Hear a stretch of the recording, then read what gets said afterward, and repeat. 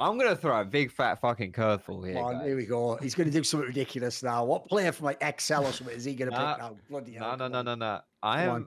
My MVP. I'm out. That's outrageous. I know. I'm going to tell you why I'm correct. Go on. Hello, everybody. Welcome back to another episode of Side Select. Special episode of Side Select today. It's another one of our award shows, and it's the award show of all award shows, because not only do we get to recap the summer split, we get to recap the year as a whole here for LEC. We got some exciting categories as always to go through, and some good and not so good titles to give out to different teams and players. Before we get on to all that boring stuff, though, of course, I am Foxtrot, joined as always by Rich and Thorin. And the question of the day here. Okay, I'm sitting up for this one because I'm really curious. Normally when I come up with a question to ask you guys, I already know what you're going to say. I kind of get the answer. I just want to hear. I want to hear. Yeah. Well, what can I say? You guys are predictable. I just want to hear you guys say it. And sometimes you come up with some really whack stuff, which is great. But this one, I'm genuinely not sure. So, the woke leftist mob has taken over the world. Where's this going? Okay. Strap in. Veganism. It'd be hard for me to imagine this, but yeah, go ahead. Go ahead. Hit me a picture, you know. Veganism, right, has now taken a hold. It got its insidious claws into everything and the higher ups and whatnot. And now the government is saying veganism is the way forward, right? Now, the important part of this question is you can still be a meat eater. It's fine. It's not outlawed at all, but you now need a license to eat meat. This license lasts for 1 year. Fucking hell. The way you acquire the license... It's going to be something ridiculous now. Come on, hit me. The way you acquire the license is... Like eating someone's ass out or something. Come on. What do you have to do? I mean, you're closer than you... Come on, hit me with it. In order to eat your animal of choice, let's say bacon or whatever, on. You have to eat the whole thing.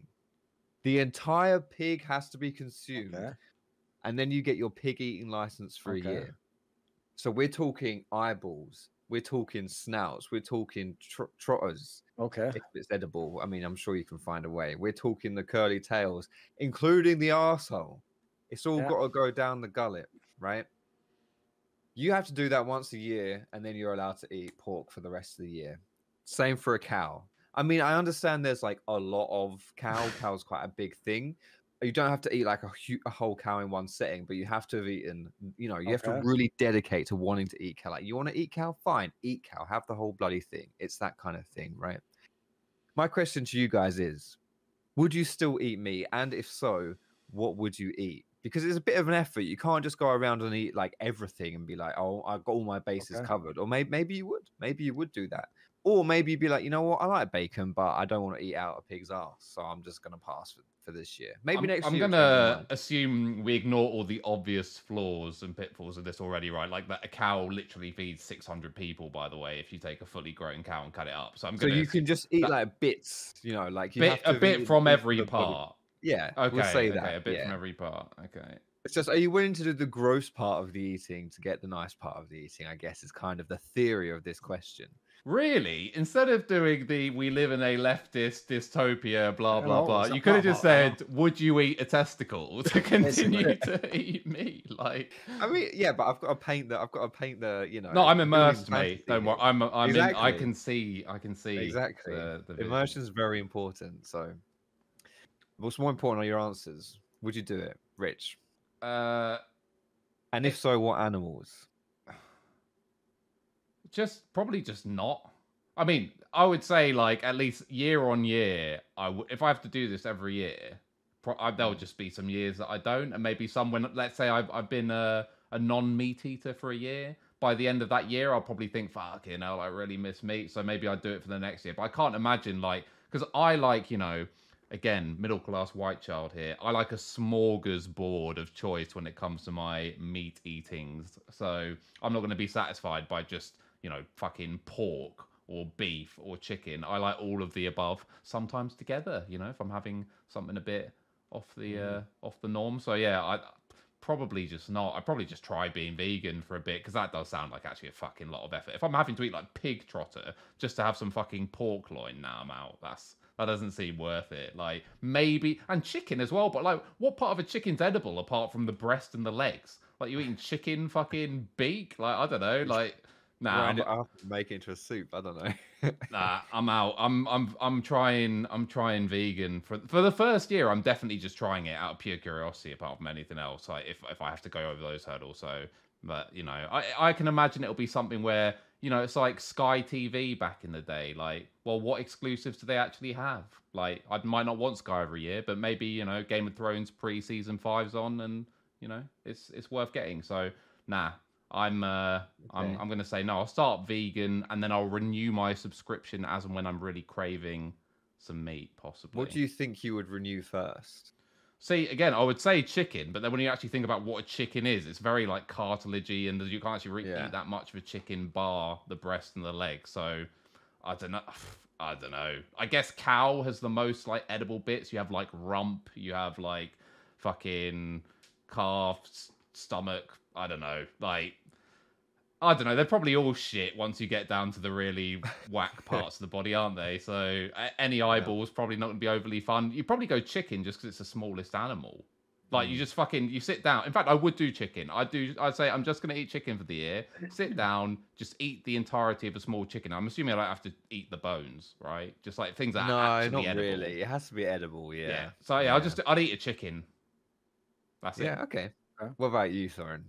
Right, first and foremost, I would definitely do whatever this is because there's no way I'm just eating vegetables. I actually hate vegetables. I think they're fucking garbage. And all you need to know is I loved it when a few years ago I sort of accidentally backed into some information that actually implied maybe eating vegetables actually isn't good for humans, and there's very few you actually do need to eat because essentially they actually do potentially cause a lot of like digestive issues and things to do with like things in your body you don't want. Because what people don't understand is when something like a cow eats the grass, the cow has like 50 stomachs or whatever the fuck, and all like essentially like, a human doesn't have the parts to process the veg. So the joke is, if people haven't figured it out, that's the whole point of the cow. The cow eats the grass for me, and then I eat the good part of the grass through the cow's muscle and fucking organs. So, and then lastly, the problem is I was playing fucking stum, keeping quiet, letting you all talk, and Foxtrot, like in a court of law, has made the classic mistake. He's given me the precedent,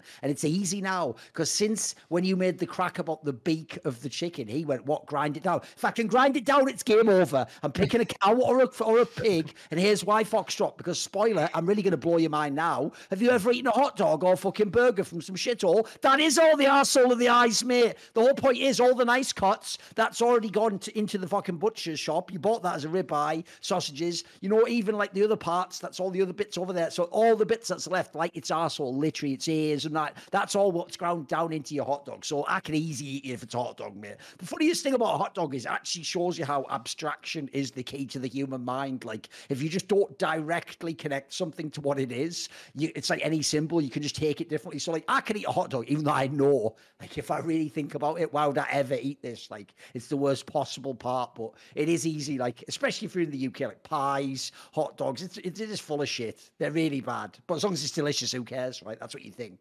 So, okay, fair enough. If I'm allowed to do that, I definitely do. I'm taking the two classic.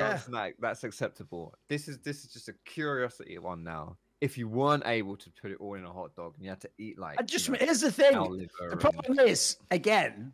Maybe Rich is okay with this. Maybe he likes falafel or some other ethnic shite that I don't eat. But the problem is, the alternative is just eat fucking vegetables for all the rest of my life, Foxtrot. So, you know what? Here's what I would do. I would just think of it like responsibly. I'd obviously I'd have the 1 week of suffering where I'm eating the trotters in the eyes and the arsehole. And then I'd sandwich it with an awesome week eating all the entrecôte and then the ribeye afterwards and some sausages. And I'd just get through it. It's like anything in life, you get the bad part out of the way, then you get to enjoy it, don't you? So there is an image in my head. My goodness, it's from one of the Resident Evil games. Okay. I'm gonna try and find it, and I'm gonna put it in the Discord. Unfortunately, for you viewers watching it, you're not gonna be able to see this. Here we go. I don't even know if this is recent anymore. What is this? Resident Evil 7. If you've played Resident Evil 7, you know what this is. You come into a family's house and the family's all fucked up and they're eating really gross things. This image here is what I imagine Thorin's week of There you go. exactly. of pain is gonna be like. I don't quite know which one he is in that picture, but he'll be one of those three, and just really enjoying his. Just get through it.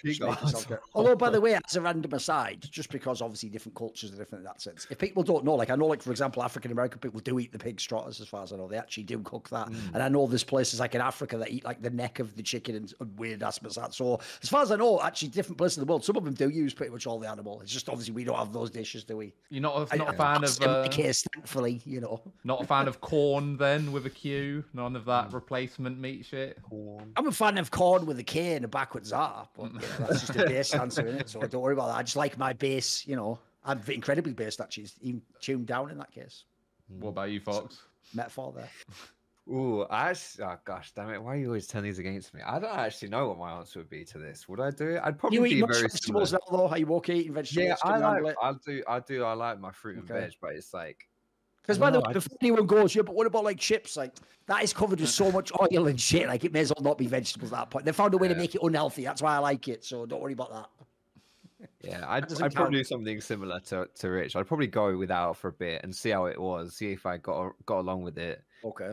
And then, see if I could if I could survive for that long. I think veganism's come a long way, to be fair.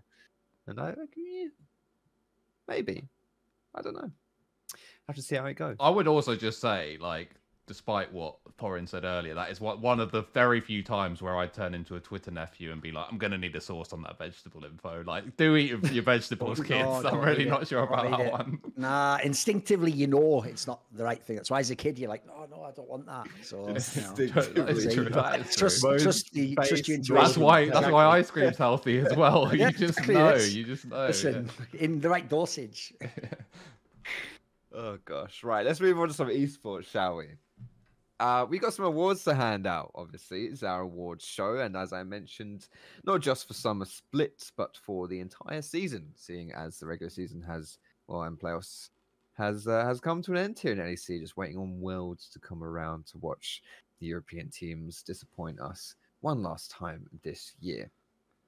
Let's start with some positives, shall we? Well, actually, this could be a negative as well. The most surprising team from this year, both obviously from summer split and throughout the entirety of the year. Which team, for a good, better or for worse, has been the most surprising? Either they have been terrible when you thought they wouldn't be, or they've been great when you thought they wouldn't be. Who has surprised you the most, Thorin? Hit me up. Do I do separately, like split and season? Yes. Right. Yes. Well, funny thing is, for this one, it's the same team, isn't it? Isn't it just Vitality? Because to me, like, this is one thing I find so whack. So remember, in the first split before they had upset, they did like really well in the BO1s, then they flunked it in the BO3s. Then in the second split, they did really well in the BO1s and the BO3s, and then they flunked it in the best of fives. And then the third split, they fucked it completely. So everyone forgets this, which is, for the third split, people act like it was obvious they were going to cut. Like, what? Do a third in the spring split? Like, worst case scenario, you thought there'd be like a top 4 team or something. So to me, the way they ended was so terrible. And then if you look at the entire season, obviously they came third once. That's all right. But if you look on paper, this team, most people thought they should be contending with G2. So I think collectively, because they should have been so high, and overall they never got there. For me, they have to be the worst for both the split because they were terrible in the summer one and for the whole season. Like, I'm going with that angle, like that they should have been way better, but they were just dog shit for some reason. What about you then, Rich? Who's most surprising for you? Yeah, I would not go with Vitality, just because even though obviously, like, player for player, they definitely underperformed, and there was always that narrative going through the season, which I fully subscribe to, which is like, if a team manages to get it together and fire on all cylinders, who has the highest ceiling? And in my opinion, that was Vitality. But by the same token, I would say I'm not as surprised as a couple of other scenarios, just because I did think compositionally, mainly in terms of personality, aside from anything else, I thought Vitality was a horribly constructed team. So I'm actually going to say for the split, it's Excel, because Excel before winter had a very good team on paper, kind of like Vitality, like player for player, like they should have been top 3 for sure, no doubt, and they were horrendous.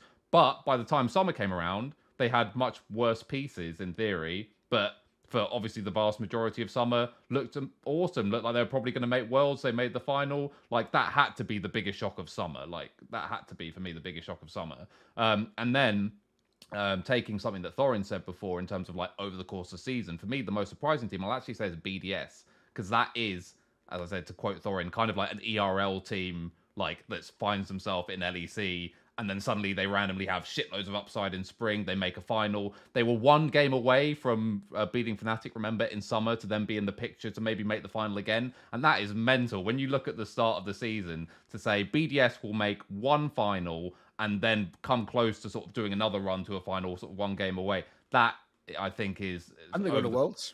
Yeah, exactly. Yeah, and they made Worlds. Over the course of the season, I think they're probably the biggest surprise. Vitality, I think once something starts to crash and burn, it continuing to crash and burn for me sort of somewhat dilutes it. If I'm going like purely off, I don't know, Winter, for example, then probably Vitality, I guess. Or, well, XL maybe as well, like between those two. But yeah, I'll say XL for summer for sure. And then I think BDS edge out Vitality over the course of the season. So I'll say them.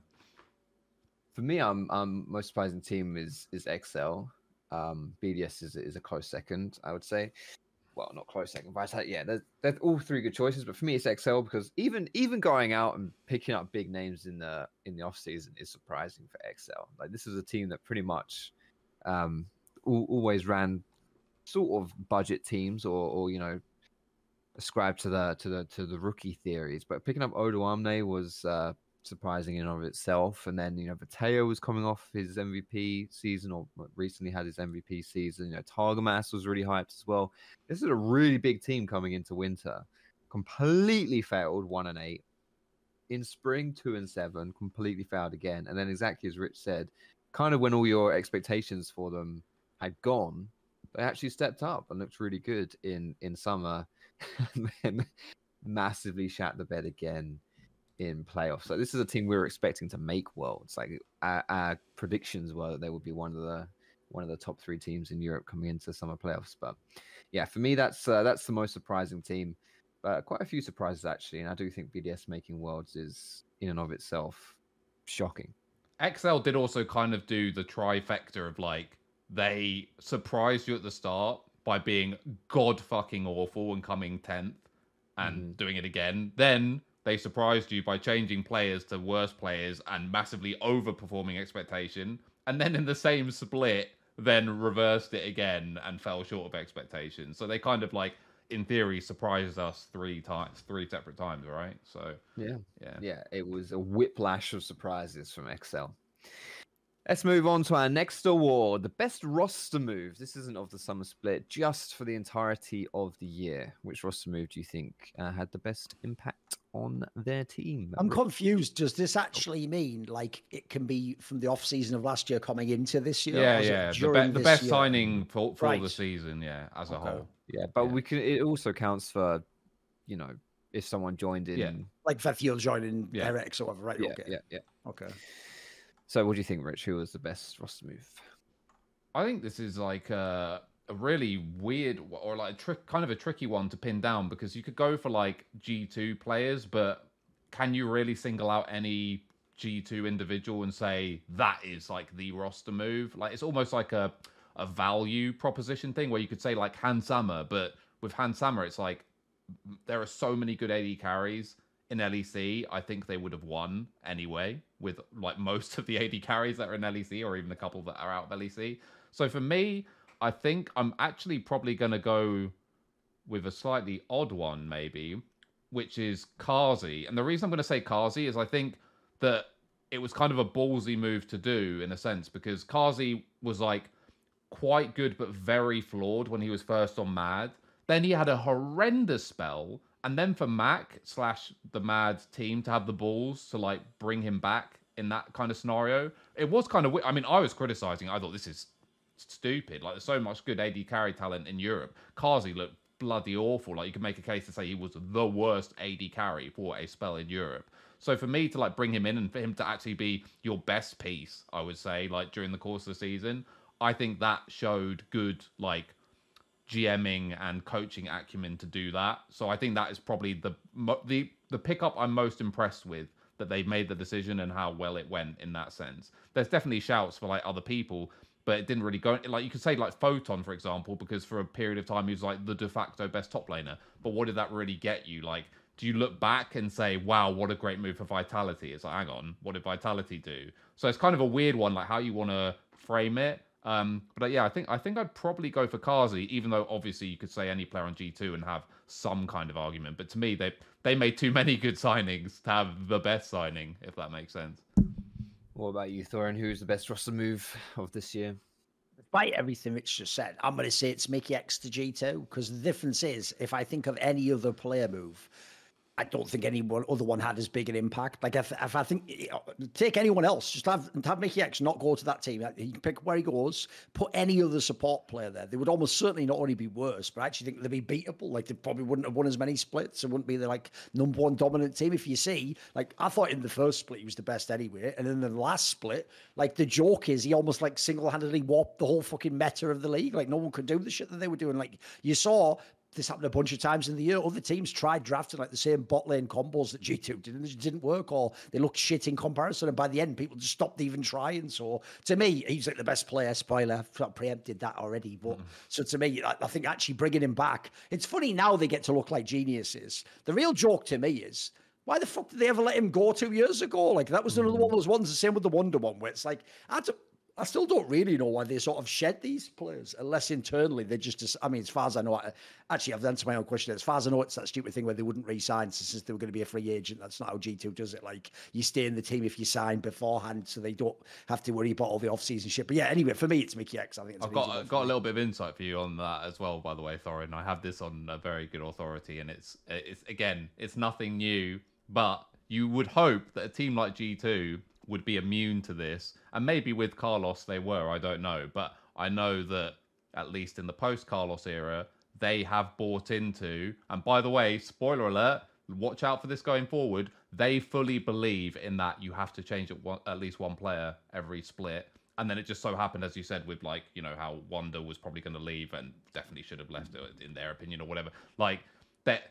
They're going to make changes whether they make sense on paper or not. Like, at least one of them. That's guaranteed because they fully subscribe to that idea that you can't just keep it the same. Something has to change. You have to keep people motivated, blah, blah, blah. So, yeah, as I said, watch out this offseason. There's going to be a banger move on G2 coming. So, yeah, stupid, but it's what it is.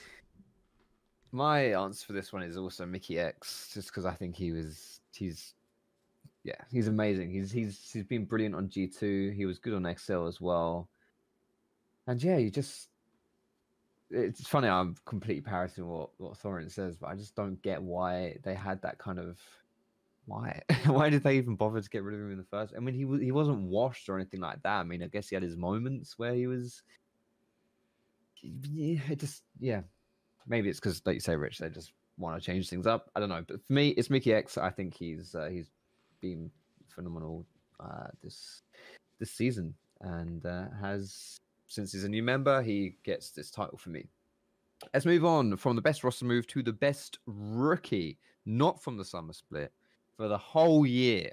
Who's the fresh face that's come in and done the best? Can't remember who I went to first last time. Me. So then it's Thorin's turn. Thorin, I think this one seems like a pretty obvious one. It's probably Yike from G2, isn't it? Like the main problem is there's almost no other candidate that even played like all the splits or was good in the splits. Like, for example, the Noah guy only played in summer. Like some of the other people, like some of the Vitality players were good in the first split or second or whatever. So the problem is the Yike guy's aggregate performance over all the splits is probably the best. And I do actually think, even though I think he was absurdly overrated in the first split, the winter one, I think actually he on split improved. And by the end, he looked pretty good. Like by the end of the season, he did look like a top jungler in the LEC, so fair play. Rich, best rookie? I'm going to go with Photon. And the reason is, I think, again, it's like, I think you have to contextualize the situation, which is that Vitality was a shit show, but he was, for chunks of time, admittedly not throughout the whole season, but for big chunks of time, Photon was by far and away the best in class in his role. Yike was in a pixel perfect situation for him to come into, and I believe a lot of other players could have done what Yike did. I don't think, but just by the nature of the role and how much of an island top lane is in Europe, for example, I don't think anyone, by definition, could have done what Photon did. I think you saw what happened when it was mano a mano with Photon versus every other top in the region. So for me, he showed the highest level of play versus his position in the league. Even though, as I said, obviously he had that bad series against Chasey, which should be held against him, of course, when judging these kind of things. And he wasn't always like as good as his peak level, but I do actually think he was the best rookie. I think there's a bunch of different junglers you could put on G2, and the results wouldn't be meaningfully different. Let's put it that way. I think that top lane and just Vitality, if it's even possible, just implodes even further if you take Photon's performance out of it. And the only reason it wouldn't would just be random shit like, oh, the language barrier, but whatever. That's not on him, is it? He's playing fucking top lane, so. Yeah, I'd actually say Photon for that one. But yeah, Yikes a shout as well, for sure. What about thoughts on Sheo? No. Sheo was awful in summer, regular season, and in at least like a couple of series, he was just reverted to being super bad. And I think like BDS, even though BDS aren't like a bad team or whatever, I do think Spring is like a moment in time when they caught fire. I think the coaching staff did a great job with drafting. I think they had a very, very, very strong identity of how they wanted to play the game, and other teams basically were just bad, which allowed for BDS to emerge in some ways, and they didn't have identities, and BDS had the best understanding of macro for that meta at that moment in time, and Shio was definitely a part of that, but I don't think he would be third, I guess, but a distant third for me. Because again, if you compare him to like Photon and his level of performance as a top laner, compare Shio to, I mean, you can count that like Yike was a better jungler overall for the split. Yankos was a better jungler overall for the split. For the season. Razork, you could say, was a better jungler. Certainly higher ceiling and peaks than Shio for the split. Like, I think there's a bunch of guys in his role who are better. So no, for me, I'd probably put him third. All the people who, by the way, vote for Peach, I mean, lose your right to vote, by the way, immediately. Have that stripped away. Some people had him second. I think someone might even have had him first. I can't remember, but some people definitely had him second. Some people had him top 3, I remember. Wild. For me, it's kind of hard for me to tear away from Yike on this one, I think, as rookie, but it's very difficult to judge. I think jungle role as a whole is difficult to judge compared to the rest of your team. And G2 obviously have looked like the best team across the entirety of the year. So, yeah, Yike done a pretty good job though. And as Soren said, I think for me his improvement over the splits has been quite noticeable, and that's been impressive. Let's move on then from the best rookie to the unsung hero of the LEC. I guess Thorin won't be voting for Sheo on this one. Tell me your summer split unsung hero, and then across the entirety of the year, who you think has been the unsung hero. Go on then, Rich. Tell me what you're thinking. This one's really hard, actually. I'm actually really not sure on either. I'm leaning towards Limit for summer, maybe. The thing is, I don't think Limit's that good, but I think he came in and did a very solid job. Basically filled in the gap he needed to fill. I do think Targamas was horrendous on Excel, so it was kind of like addition by subtraction more than just, wow, look at Limit, isn't he good? I do think a lot of people made the mistake of just thinking that Limit was really good at the game. Like, that was definitely a broadcast narrative. Like, every fucking cast was like talking about how amazing Limit was playing. I'm like, is he? Or is it now that they're just not losing lane every fucking game like they were with Targamas, and he is like semi-decent on, you know, most of the meta engaged champs like Rel and Rakan, etc. So, but I'm not really sure who else I'd go for. The problem is, like, the normal kind of candidates basically played like no series play. Like Jonghoon, for example, Astralis didn't really play many best of threes during the time, like, at all. Like, for summer, I'm definitely going Limit. I don't think there's really another candidate. The only other person, actually, I'd throw their name in, again, disclaimer, I do represent them, would be Labrov, because I think when BDS fell apart at the beginning, or took a big dive from spring finals form to the start of summer, Crownie was playing like shit. Shio was playing like shit. Adam was Adam, but maybe even more chaotic than usual. And Nuke somewhat reverted back to his norm, let's say. And Lavrov was what was holding that team up and got them into GSL. So it would be between Lavrov and Limit. I'll say Limit for summer. And then during the course of the season, I'm not... That's a tricky one. That is a really tricky one. I'm actually not sure who I would go... Oh no. You know who I'll go for? I'll go for Larson. I'll say Larson. Imagine if you took Larson off that team. How fucking bad it would have been. Like, and how bad it already was already, right? Like, he was... And the thing is, the difference between, like, him and Yankos, for example, is that people were talking a lot about Yankos and how he was, like, hard carrying and getting the team wins or whatever. People weren't really talking about Larson and, like, how he was still playing at a really high level, even though his team was dog. So I'll say Larson for the season. Yeah, definitely.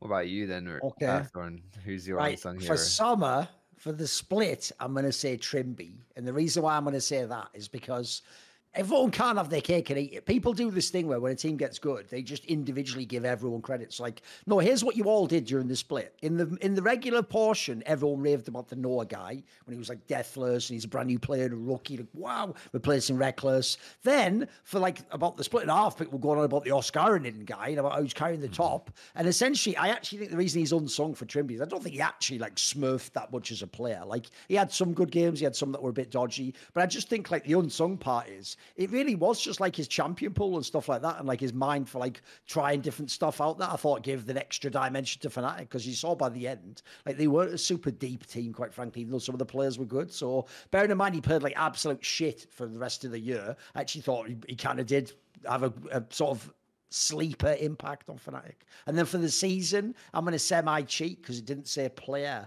So what I'm going to do is I'm going to say either the BDS coaching staff, or I suspect it's specifically Striker, the former Carmine coach, because if you look at the roles, I suspect they're doing it Korean style and they get to one guy is like the general coach who does the practices and Striker is like the draft coach or something. But basically, I always thought the Carmine Corp teams, everyone talks like it's the org. Like, I thought it was this guy personally. Like, if you go look at all the teams he had over the years, he made them all winners, and they all essentially, like even that Reckless one, which was dog shit in the regular ERLs, if no one remembers. By the time they would get to EU Masters, he could make even them win, mate. Like, he actually just seemed like he was a very good coach with all pieces. And if I look at BDS this year, this team on paper had no business being as good as they were. The idea they almost won the championship is ridiculous.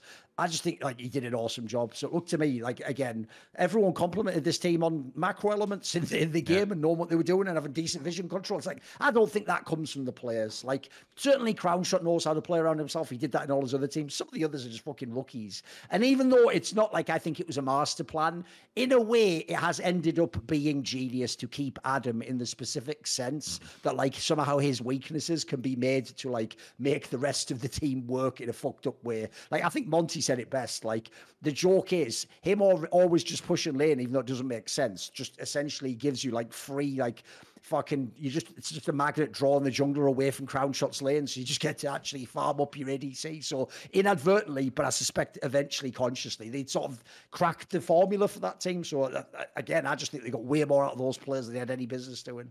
It seemed to work.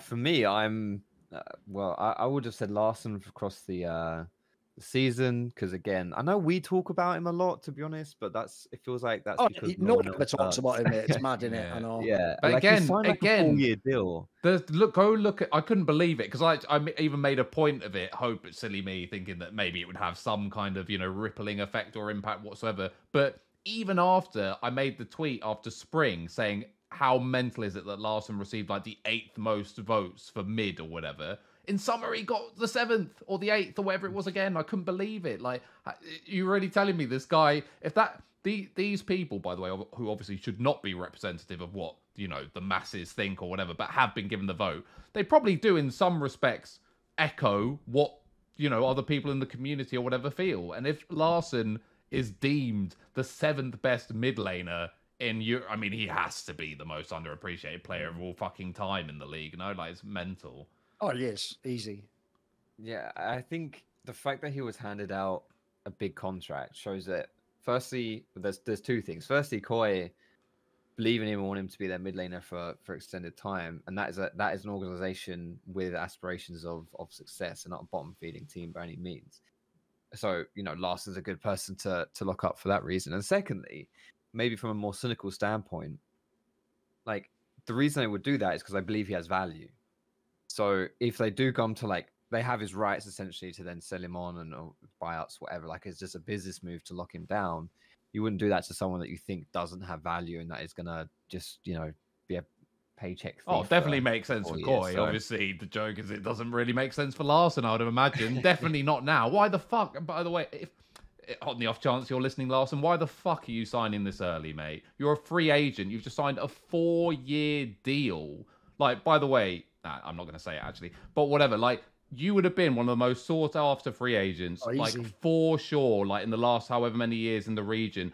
Dude, the most obvious one I was thinking of the whole time before he signed was like, mate, surely Fnatic's just knocking on your door at the fucking end of the stretch. Like everyone not G2. Yeah, big teams, surely. And maybe even BDS and all the rest of it. Whoever basically is a contender, that's the piece in it. You had that piece, you're right there. And maybe even G2, by the way. Not Spoiler impossible. alert. So, yeah, to me, it is mental that he signed this early. Like, absolutely mental. And this guy, talked about how he doesn't have an agent. Probably should have had one for this one, mate, because that is a howler. Like, even if you end up re-signing with them, why the fuck would you sign this early? Just wait until off-season so you can talk to everyone. Because, again, by the way, when players sign early like this, it's usually based on management telling them, for example, what roster they're guaranteed to have and the players they're going to get. And Ibai, as everyone knows, has been publicly courting El Yoya and stuff like that. You are not guaranteed to get that player. I know for a fact you're not guaranteed to get that player. Whatever the player is saying about whether they may go or not, nothing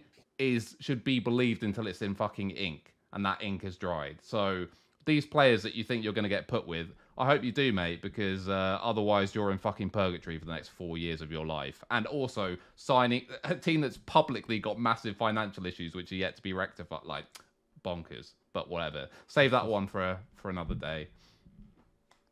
All right, let's move on then to our next award, from the unsung hero to the leader award.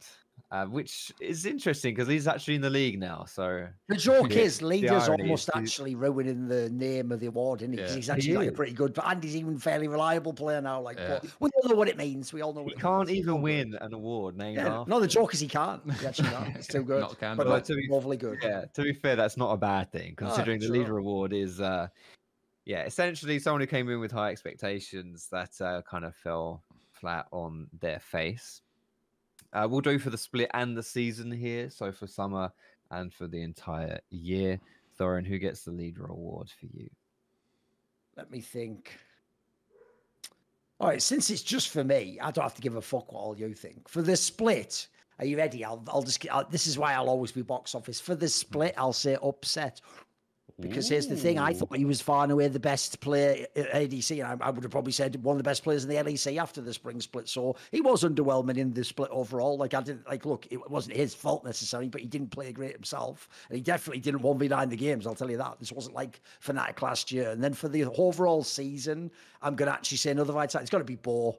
Because he came in with the hype that he could. I mean, probably still plausible, by the way. I imagine some team will keep using him. If not Vitality, someone else will. The guy's talent does seem immense, but man, it was so bad by the end. I know there's other factors but it's but at the end of the day, it was just bad play. It looked really fucking bad. Some of the the joke was at the end, even if you had to kill or a lead, it didn't matter. You were going to lose somehow.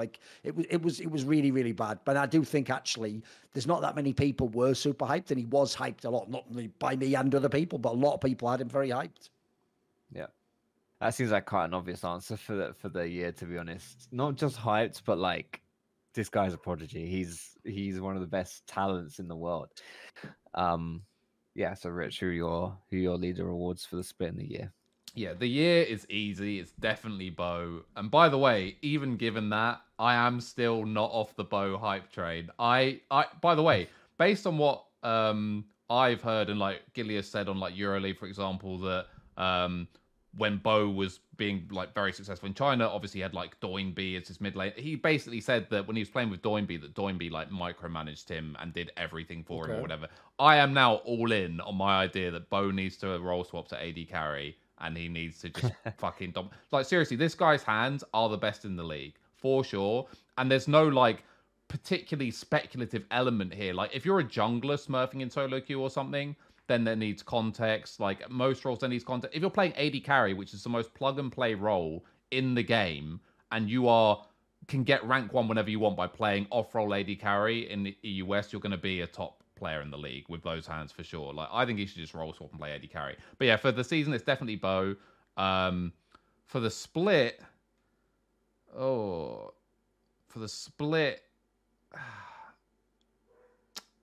I I want to say something controversial, but I don't know if that's gonna. Come on then. I'll say Noah. Fuck it, it's Noah, and I'm kind of cheating slightly, but I'll say this: he did come in with hype because of how he performed in the EMEA, and then after regular season as well, people were so on this guy's dick, and he is such. He's not a bad player, don't get me wrong, but he is such a KDA player, and his level dipped so much in a bunch of those series, it was unreal. So for me, like, the peak level of hype that was reached versus what a big chunk of his performances were, I think it's Noah. I think that guy is so fucking overrated. I think he's still quite good, but I don't think he's special at all. And again, for me, speaking of like all the ADC talent in Europe, where would I even place him? Like, he's not better than Patrick. He's not better than Hans. He's not better than Kazi. He's not, and then all the other ones are like arguable, right? Like, is he better than Exakick? Like, if I was building a team, I'd rather have Exakick for sure, especially, of course, because of the language. That's cheating a little bit, I guess. But like, to me, he is mega overrated versus what I actually the full end product that I got. So yeah, I'll say Noah actually. All right. Some controversial ones there for the summer split, but I think all in all, it does kind of have to be Bo, doesn't it, for the year? Which is, it is unfortunate because like he was exciting, you know, like as a prospect coming in, like just the kind of the idea of Bo was very romanticized, and I was looking forward to seeing what he could do, but unfortunately, him and, to be honest, the entirety of Vitality was thoroughly underwhelming and did not live up to any of the hype. Wait, Fox, what did you say for summer? Did you give one for summer? No, I didn't give one for summer, but this is it. I'm not really 100% sure on my answer, to be honest. My gut leans me more towards someone from Vitality, and from that, considering the nature of the award, Upset kind of does come I at me can a tell little you bit. one that no one's thinking of. This is just from the community. It's like, if everyone's going to flame me for that Nook tweet, surely Nook should be in the category for this. Like, went from like almost won the LEC to like fucking nothing. He was a nobody in the summer. Like, personally, I never thought he was good, but everyone was using it as a way to dunk on me. Like, well, how's he in the final then if he's not that good? Like, give me a break. But their argument would be he's like biggest dipper, right? Rather than right, I see what you mean. I think Whatever. Yeah, and we will get to that moving on here. And let's get closer to it, shall we? So we'll move on from the leader award to the opposite, sort of the most improved player of the split and the season. This one's pretty self-explanatory. Who came into this year being a bit of a git among the pigeons and ended up as the alpha pigeon.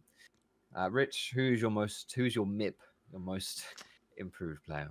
I think there's a couple of potential candidates. You could say 113, but it's like, how good did he really get? I mean, I think probably I'm going to say VTO, because VTO was complete trash for the most part on XL. And from summer is your most improved, or for the season? Well, for summer, because obviously before summer, like when he was on XL for a split and a half or whatever, I think on Heretics he markedly improved. I'm not sure there's too many other candidates that I would put. I think sadly a lot of people went more in the other direction than improved. You could also, by the way, although he's not a contender, but I do think Broken Blade took a big step up in summer for sure versus the level he was showing before summer.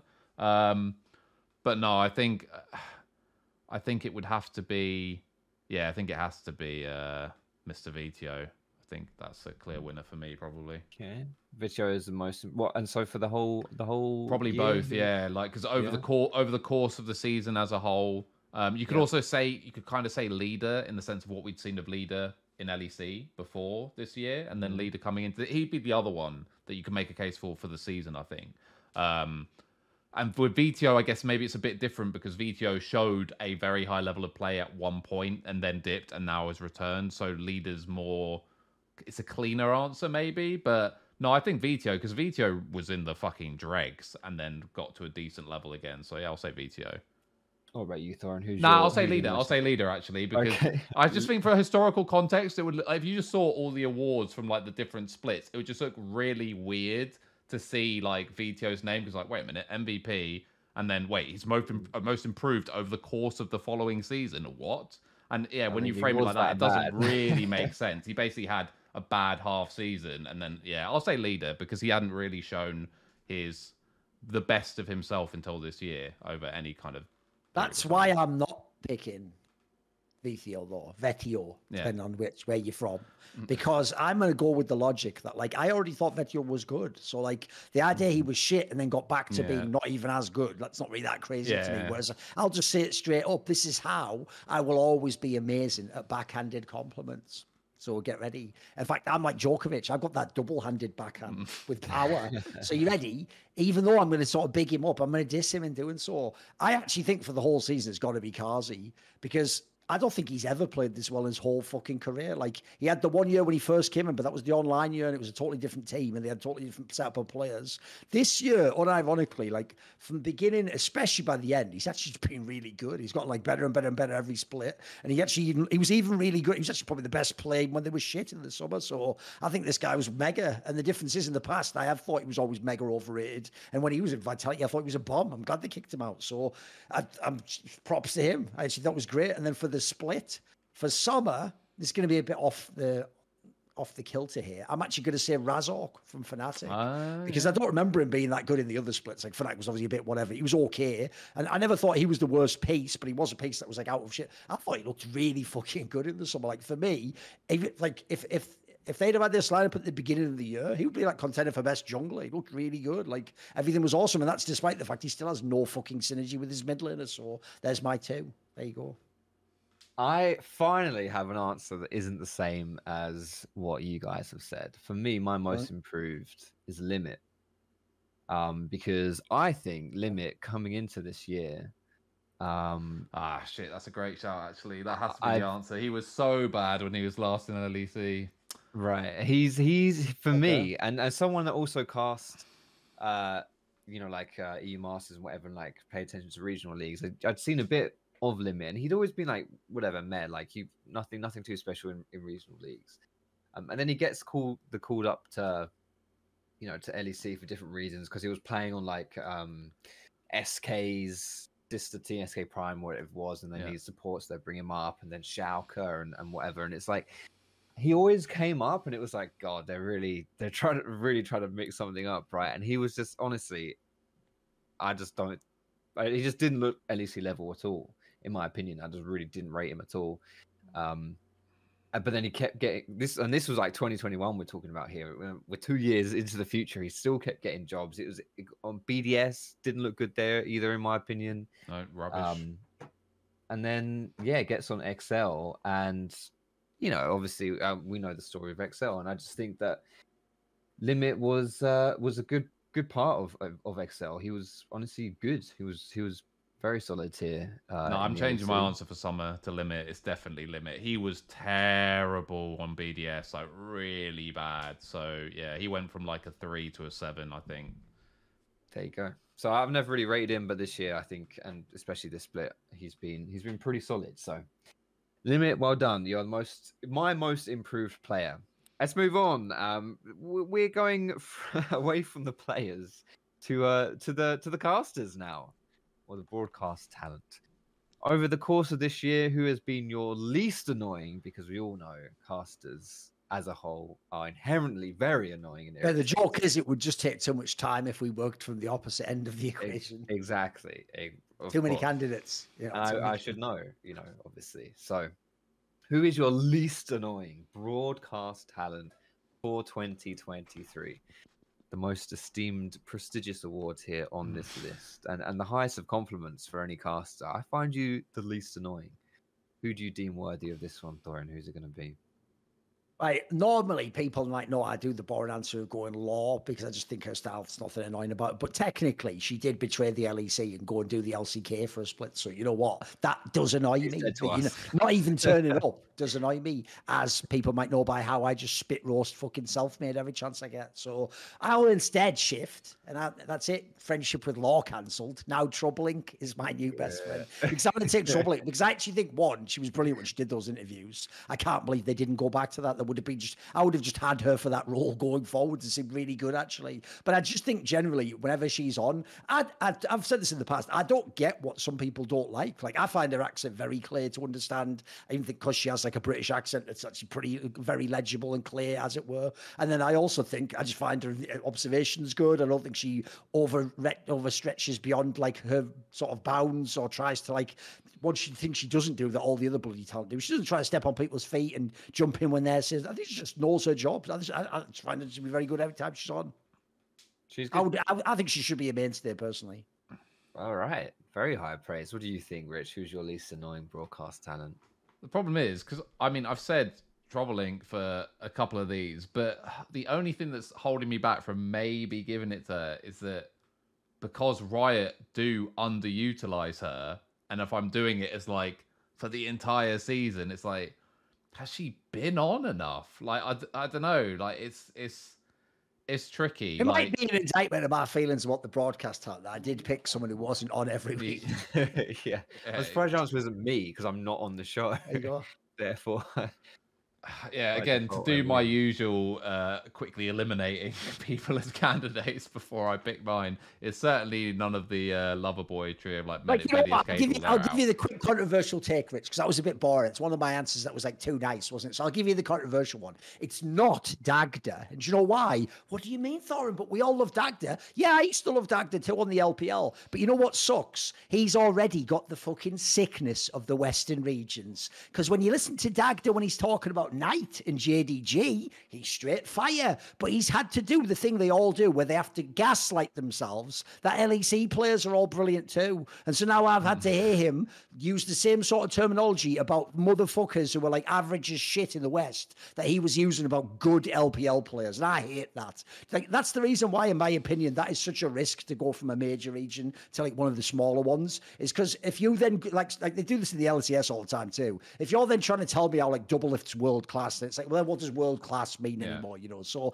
that unfortunately some of Dagda's takes did annoy me this year because I felt like he got drawn into the LEC hype pool of like having to pretend that like some of these players are like as good as the best in the world, where like they aren't, bro. They aren't. Come on. You know that as well. You know better than that. Come on. But that's actually, I think that is actually a point which needs like re-emphasizing, because I do think that is an indictment, not obviously just on Dagda, but like anyone who does that, I do find it really baffling. Because, I mean, you would never see this in traditional sports. No, like, of course if not, your exactly. role was to do, let's just say you were a Premier League commentator and also did Champions League, you wouldn't be talking in the same verbiage about Ronaldo and Messi that you talk about fucking whoever, Lewis Dunk. Like, you don't have to restructure the way you talk to change the ceiling based on what match you're watching. If you're doing League 2, you don't talk about fucking whoever being a world beater, like if they're Ronaldo.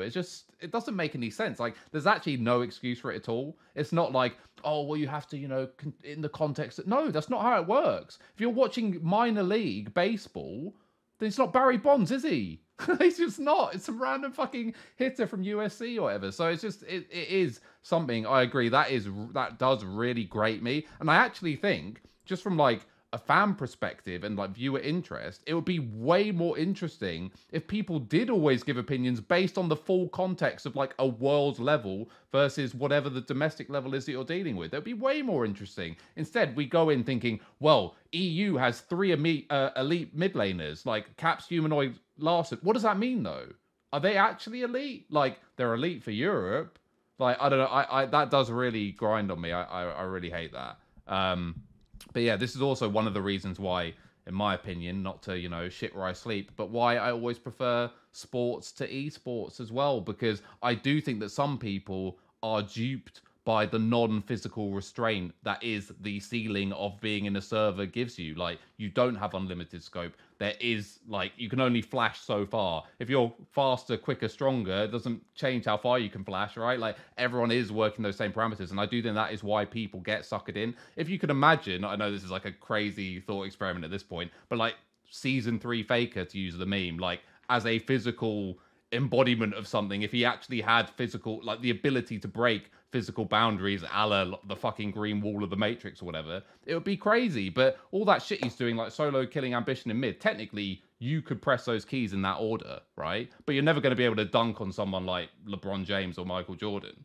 Like, and to me, that is why esports is kind of hard capped from a sort of physical perspective. The outlier being, I do think in some FPS games, obviously, because speed of like mouse movement, reaction, and accuracy in a single motion, that is why, you know, for me, like, CS is a bit more cool in that aspect. Because if someone like a fucking 16-year-old like Munacy, he is just so fucking fast with an AWP that you can't replicate that, even if you are another really good AWPer. Obviously, some exceptions applicable there. But yeah, for me, I'll go with Trouble Link as well, even though, as I said, I think that she hasn't been utilized as much as she should have. That's not her fault. I think that it's obviously lots of these things are style based, right? I'll ask you a question. Here's a follow up then. Let me get your take on this. And maybe both you can give me your take. You both work in broadcast, so obviously more you, Foxtrot. Here's what the question I would have would be. Normally, right, the weirdest thing about Riot over the years is it's actually not, despite what people think, that they constantly go woke. They don't actually. Like, one of the weirdest things is, people might know this, one of the reasons I was actually fairly influential in the career of Frostgorin is, for a while, like, actually Riot didn't want her. They sort of like left her in the wilderness for a year or two, and she had to, like, you know, work her way through the mini leagues. And they've done the same thing to Trouble Link. Like, Trouble Link had to do a million of those fucking NLC seasons, and then she still now is only one of those weekly guests that comes on the LEC. She still doesn't have the perma spot. So people would normally think Riot would be like, you know, super woke and be like, you know, diversity. Oh, you're a woman. Yeah. Oh, you're a woman and get you off. Definitely. But they actually don't. So here's my question to you. Can you even formulate or speculate a reason as to why she isn't like a regular? Because I don't get it myself. Like, I don't know. Do they not vibe with her? Do they not like it? I would have thought it would be a slam dunk to me, you know? I mean, honestly, the inner machinations of Riot Games EU is a mystery to pretty much everyone apart from 2 or 3 people. So who knows, to be fair. But I do remember the kind of career trajectory of Trouble Link. She maybe did like NLC for like a year or 2, and then got brought onto EU Masters. And it was around the COVID time that she was really brought into LEC. And it's the same with Gulborg, and a lot of it was because, you know, other talents couldn't get there. You know, like Ender left for starters, and they needed to fill a gap. And Ender will never win this award, by the way. As his recent behaviour will indeed highlight, without even needing to go into it. So this is one award he could never win, no matter what he did. I can tell you right now. And I even actually used to like him quite a lot. I even do like him as an analyst, but it's all the antics. I can't handle the antics to do my head in, mate. For me, it's purely, and this isn't even his fault, but he's just too like West Coast American for me.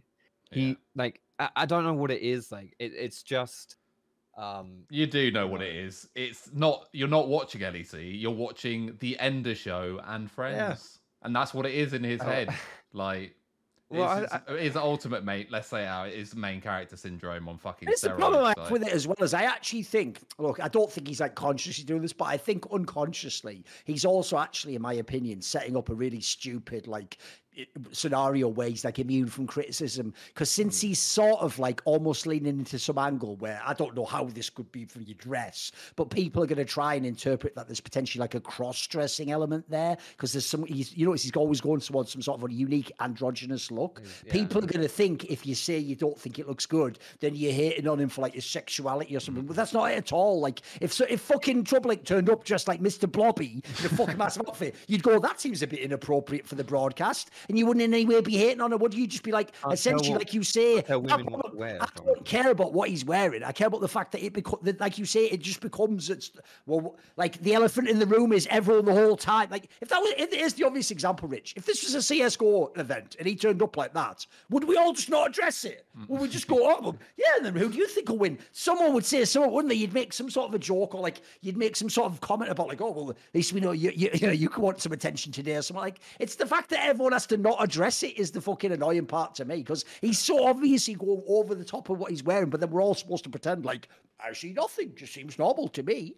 To me, the where the gears get ground is I mean, who knows if there's like it just seems like he goes and sits in the makeup chair and she's like, what are we doing today? And he's just like, I am Goku.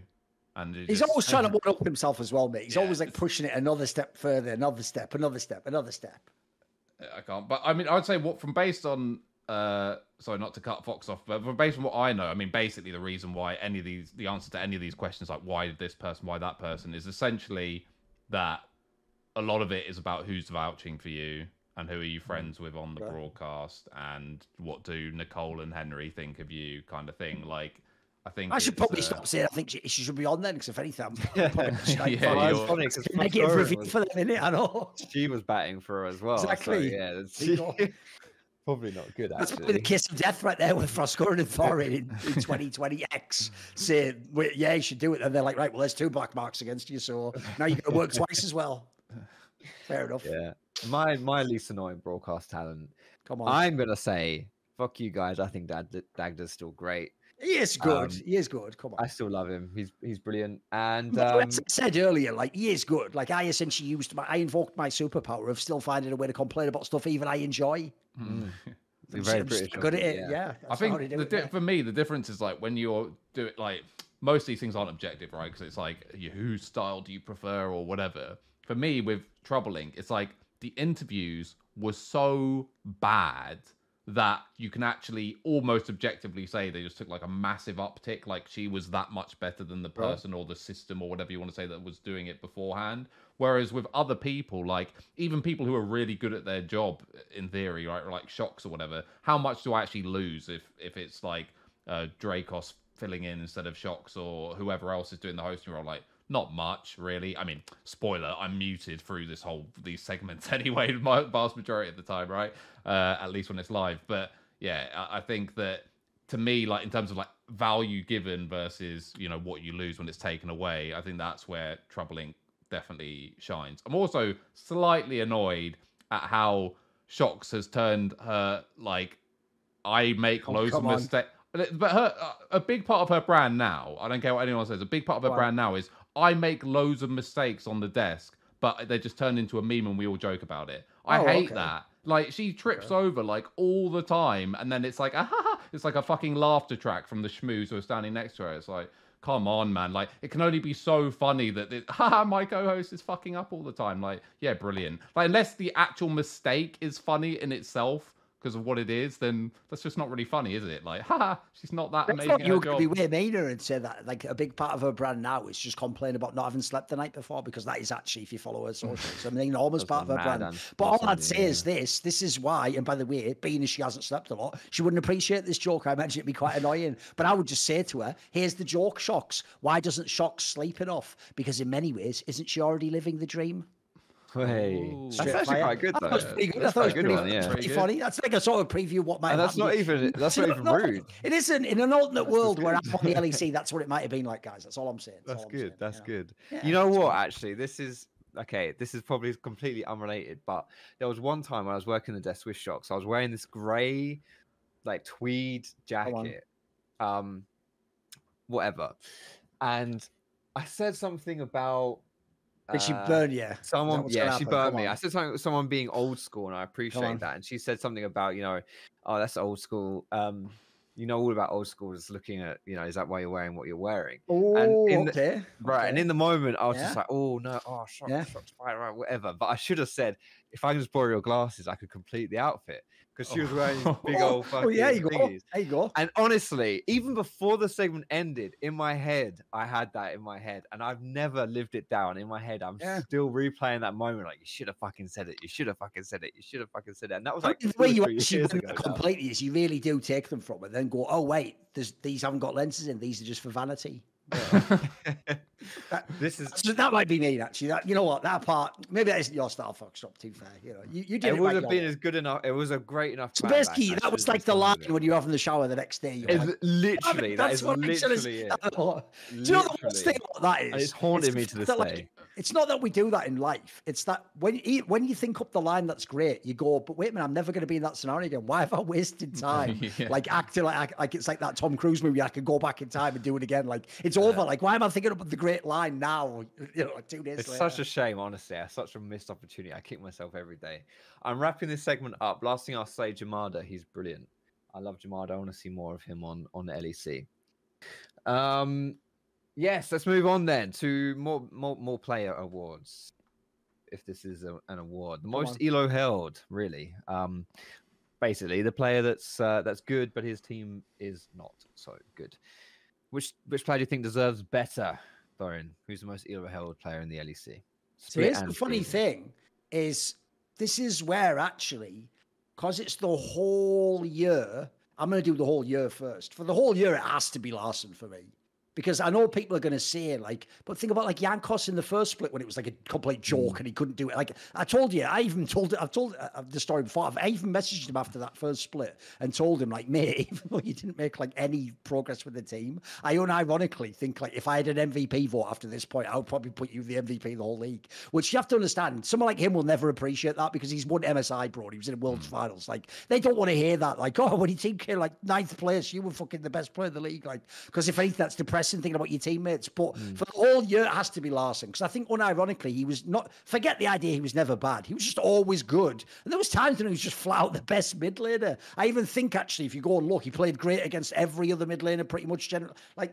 This guy's team was never good enough. Remember, in the first split, the bot lane was shit. Then after that, they were just irrelevant anyway. And then by the end, like, they just butchered the whole team. Like, it was just impossible to play. So, like, at the end, there's another thing, by the way. We're not doing it this time, but fucking hell, if Malrang stays in Koi, then Larson must just be a masochist, mate. Like, that guy just completely washed by the end. So I think Larson actually, it's like Rich says, now I know he'll never get his credit. Because when his team was first place every fucking time, winning the most games, and they're going deep in the playoffs, everyone goes, barring player, look at the rest of his teammates. Then when he essentially has to 1v9 and does, they go, but who cares? The team's shit. So it's like, essentially, he can't win. Like, he's one of those people, I told this story years ago to Device in CSGO. By the way, it aged like the finest wine. I told him, mate, because your game's not flashy, your only way to win is literally win. You have to just get the trophy. But they're never going to tell you you're the best player. In fact, the reason why that's a great take in CSGO people don't know is essentially Device is the most decorated player in all the meaningful sense, but nobody will ever call him the GOAT of the game. Everyone thinks it's simple, or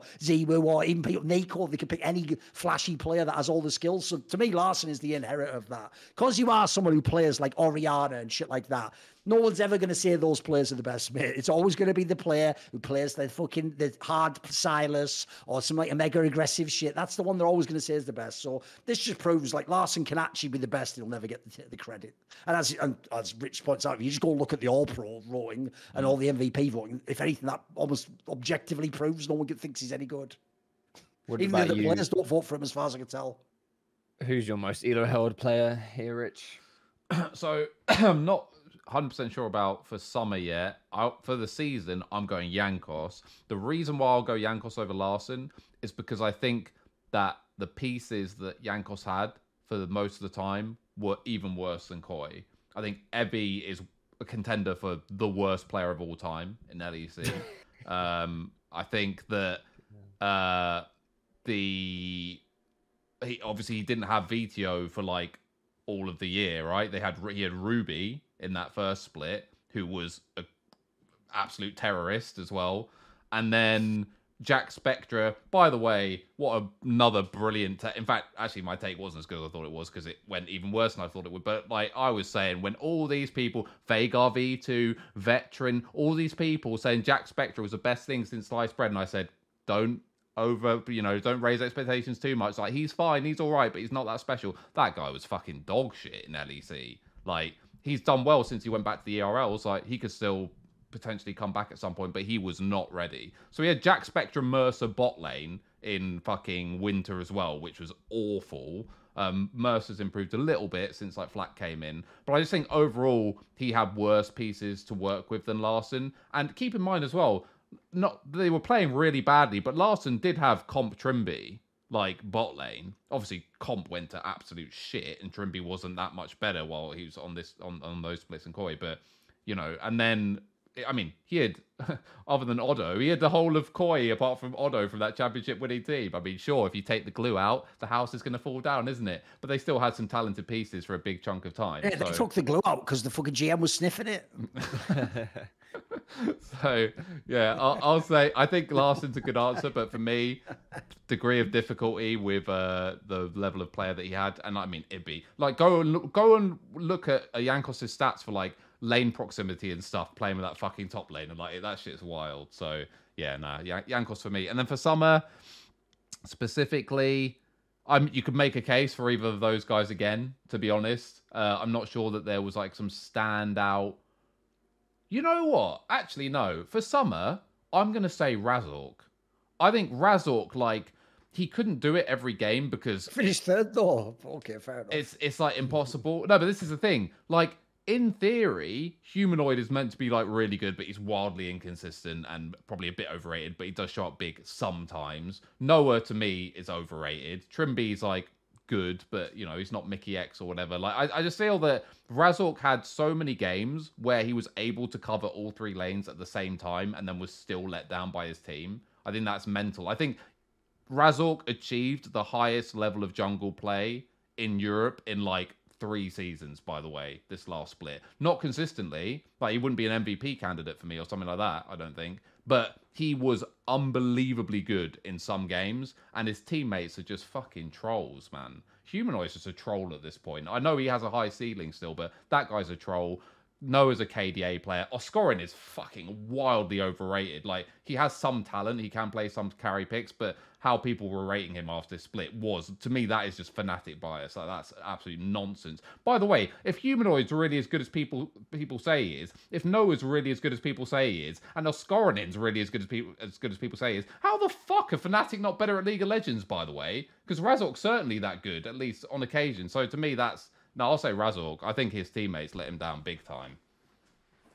Fair play. My answer for this is just got to be Jankos. I mean, Jankos is just. Can't go wrong with that. Yeah, it was ridiculous, especially the earlier splits. Like, it was insane. I kind of struggled to pick one for Summer though, to be perfectly honest. I think that's kind of, yeah, I don't know. That's it's quite why the LEC's actually kind of gross this year, because if you're Jankos and Larson, you're now going to sit and watch Worlds. It's like, what did you do wrong? Yeah. Didn't you just do everything you were supposed to do? A 4-year contract. And you guys basically, by your play, you should be there. You know what I mean? You're sat there, though, watching, like, Nook and fucking, like, he's not there yet, technically. He has to win that match. But you're watching these fuckers play. Like, really? Can I play League of Legends, please? All right. From, where am I? Mostly held. Yes. Let's move on here to the biggest dipper. So kind of the opposite, actually. The player who, yes, not the MIP, but the dip.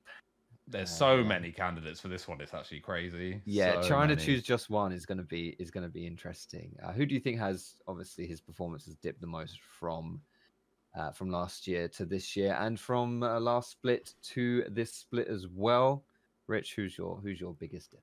By the way, I think actually, in a weird way, this award is like or at least the discussion around this award is the biggest indicator of where Europe's level is now, because there are so many names I'm about to mention who have all tangibly gone downhill, that the overall level of the league, that just illustrates that the overall level of the league is like not in a great place. I mean, I can just go team by team.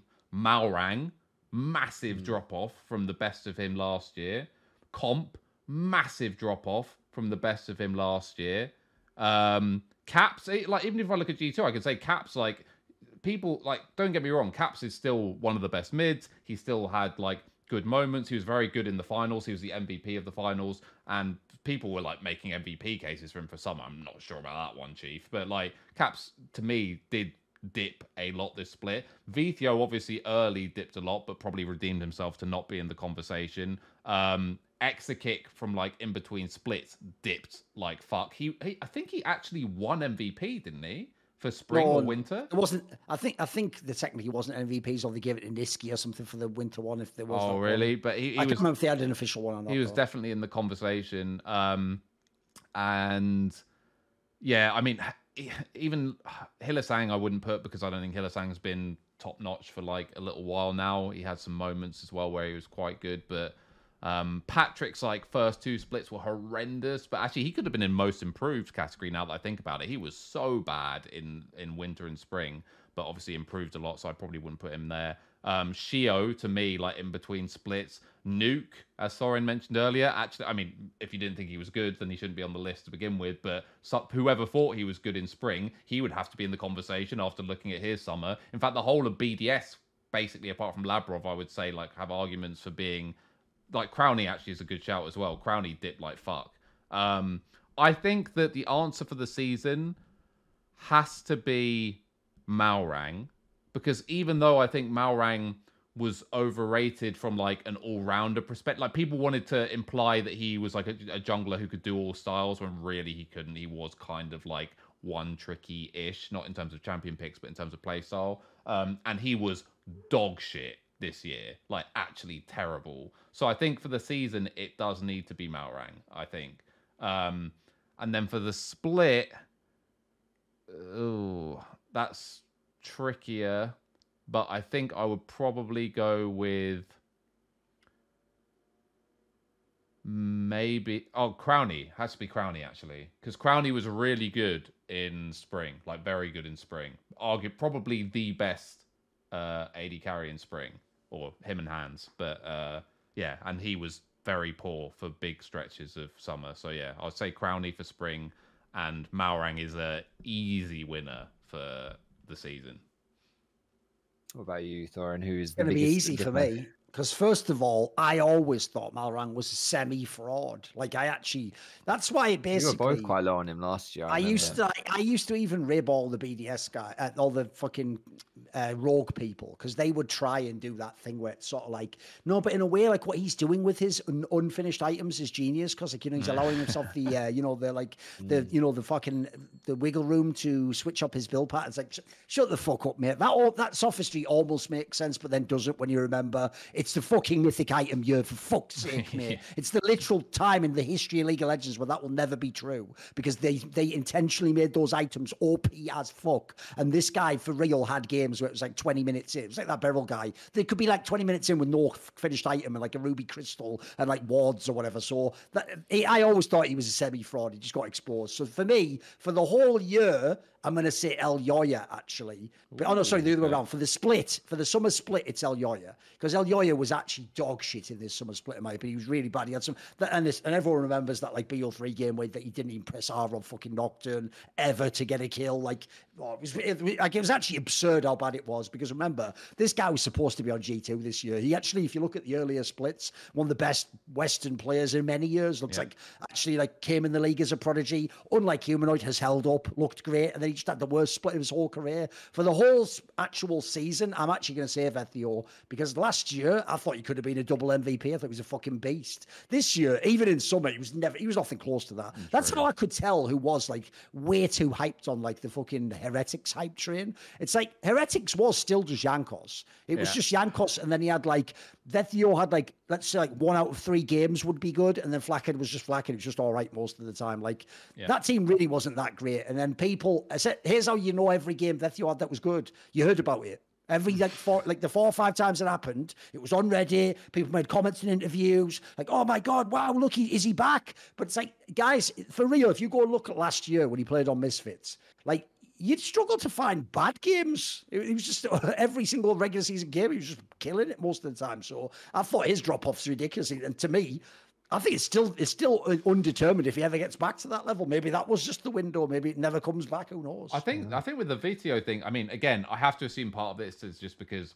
he's French and there's like a huge, very noisy French contingent of people who like to, big up the Frenchies. But yeah, the Vito thing is really weird because it is exactly like that. It's like you will know when Vito's had a good game because you'll hear the screeching all the way from Paris. Like, it's crazy. But also, people like to pretend that he's really good at things he's not good at. Like, for example, when he was playing well, like markedly better than what he was playing on XL, and I said this loads of times, like on EuroLeague, and Kira is like a big defender of Vito here, so I'll call him out a little bit for this, Okay. like, just because we disagree on this. But I'll say, like, okay, yeah, no, he is playing better. Like, he does have some of those carry. Like, if you can escort Vito into mid game, he can still carry games, but his laning is still bad. And then people will say, like, Kira will be like, no, actually, his laning is actually quite good. It's just he's doing these things where he does this, and it's like, to me, like, I'm not saying what they're saying is wrong, but I'm like, no, like, he is just bad at laning, though. Like, I'm sure you can pick out some random fucking game where he did a couple of good things around River early or whatever, or fucking worked well with his jungler and contested scuttle when he was meant to. But, like, he is not a good laner. But people make excuses for him and try and imply he's, like, a more well-rounded player than what he is. So, yeah, you'll always be able to find examples of people who do things semi-well. But Vito is not a good laner, and oh, by the way, in a year when mid laners in general in Europe are terrible at laning, even the mid laners who are meant to be really good at laning are not good. Humanoid Humanoid is probably the best laner, and he's had some good laning games, but he's not been consistent. And when we were talking to Abadagi, he even said, he's like, all these guys that are meant to be good at laning, fucking the Humanoid, Caps. He's like, Larson's a bit different because his style is like not oppressive anyway. But he's like, it's so easy to lane against them now. Like, they're just so passive. And in that context, Vito is still bad at laning. So yeah, I think that Vito's a good shout. I would just not go Vito just because he did have like a baby resurgence, I suppose, when he switched teams. So yeah, I think that I'd probably not go with him. But the good thing shout. with Vito as well, when you're considering the hype, is when he came into the league, he was 17, and anyone who comes into the league at such a young age generally gets a big hype train around them. Inspired was the same as well. I remember him. And Vito had been playing in regional leagues before then as well, when he was like 15, 16. So he was essentially considered like this kind of, child prodigy, breaking into the LEC at age 17. And as you say, he's French. So you combine these things together, quite a rabid fan base in and of itself. He does get a lot of hype. My answer for this biggest dipper is Malrang, but that also does kind of.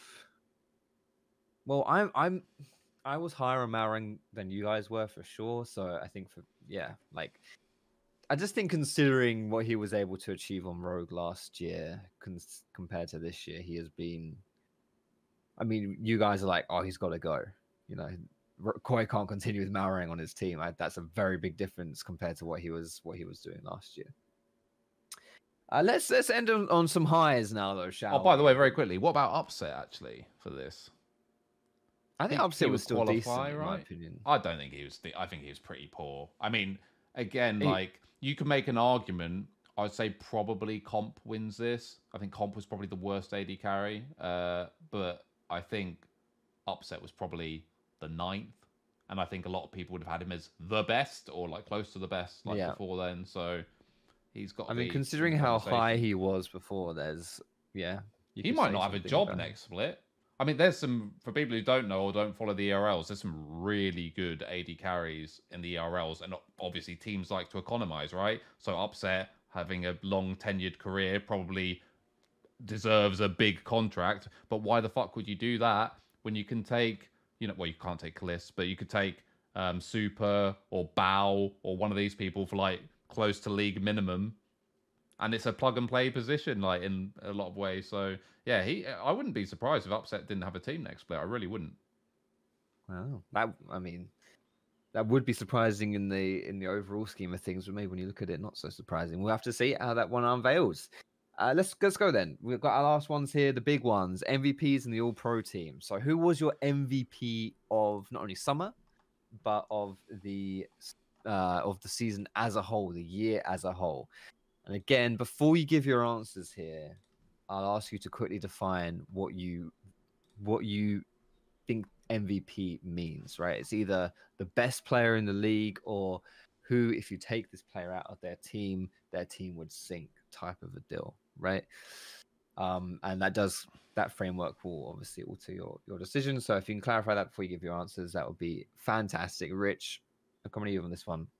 MVP of 2023 LEC summer and of the year as a whole, who are they? Yeah, I mean, my criteria is I take the words in their absolute most literal form. So to me, it is a value thing. So yeah, if you were to remove, like, how much value is someone giving to a team? And obviously there's like certain breakpoints, because if someone takes 5 players who are as good as you or me at the game and they still get like 0 wins but look way better, like, no real value's been added because it still results in 0 wins, right? So a team that would constantly like, it can't be from Astralis, for example. Like, they're not even making GSL or whatever. Like, for me though, it is Jankos, because if you take Jankos out of that team, or if you put any other jungler on that team, even if you think someone's a better jungler, I just think stylistically as well for that team is so doomed and might lose every single game. And Heretics did make every GSL stage and made 1 playoffs, I think, 1 top 4. So to me, if you remove Jankos and put in, let's just say, a run-of-the-mill I don't know, Marcoon, for example, I think it's actually possible that in one of those splits they get 0 wins. And I think it's possible that they miss GSL in every split. So, yeah, to me, it's Jankos, because I don't think there's another player on any roster where if you take them out, like, if someone thought Caps was the best mid laner, first of all, I'd dispute that. But if they did think he was the best mid laner, if I take Caps out and I put an average Abadage in, they're still favourites to win, in my opinion. They're still favourites to win LEC. So, yeah, for me, from a value perspective, I think it is Jankos over the entire year. And as I said, I do discount people if they've achieved like nothing with their team. But I think making every GSL phase and making a playoffs, I think that was all pumped up by Jankos. And he's basically solely responsible for that as far as I'm concerned. And what about the summer specifically? Oh, summer. That's a tricky one.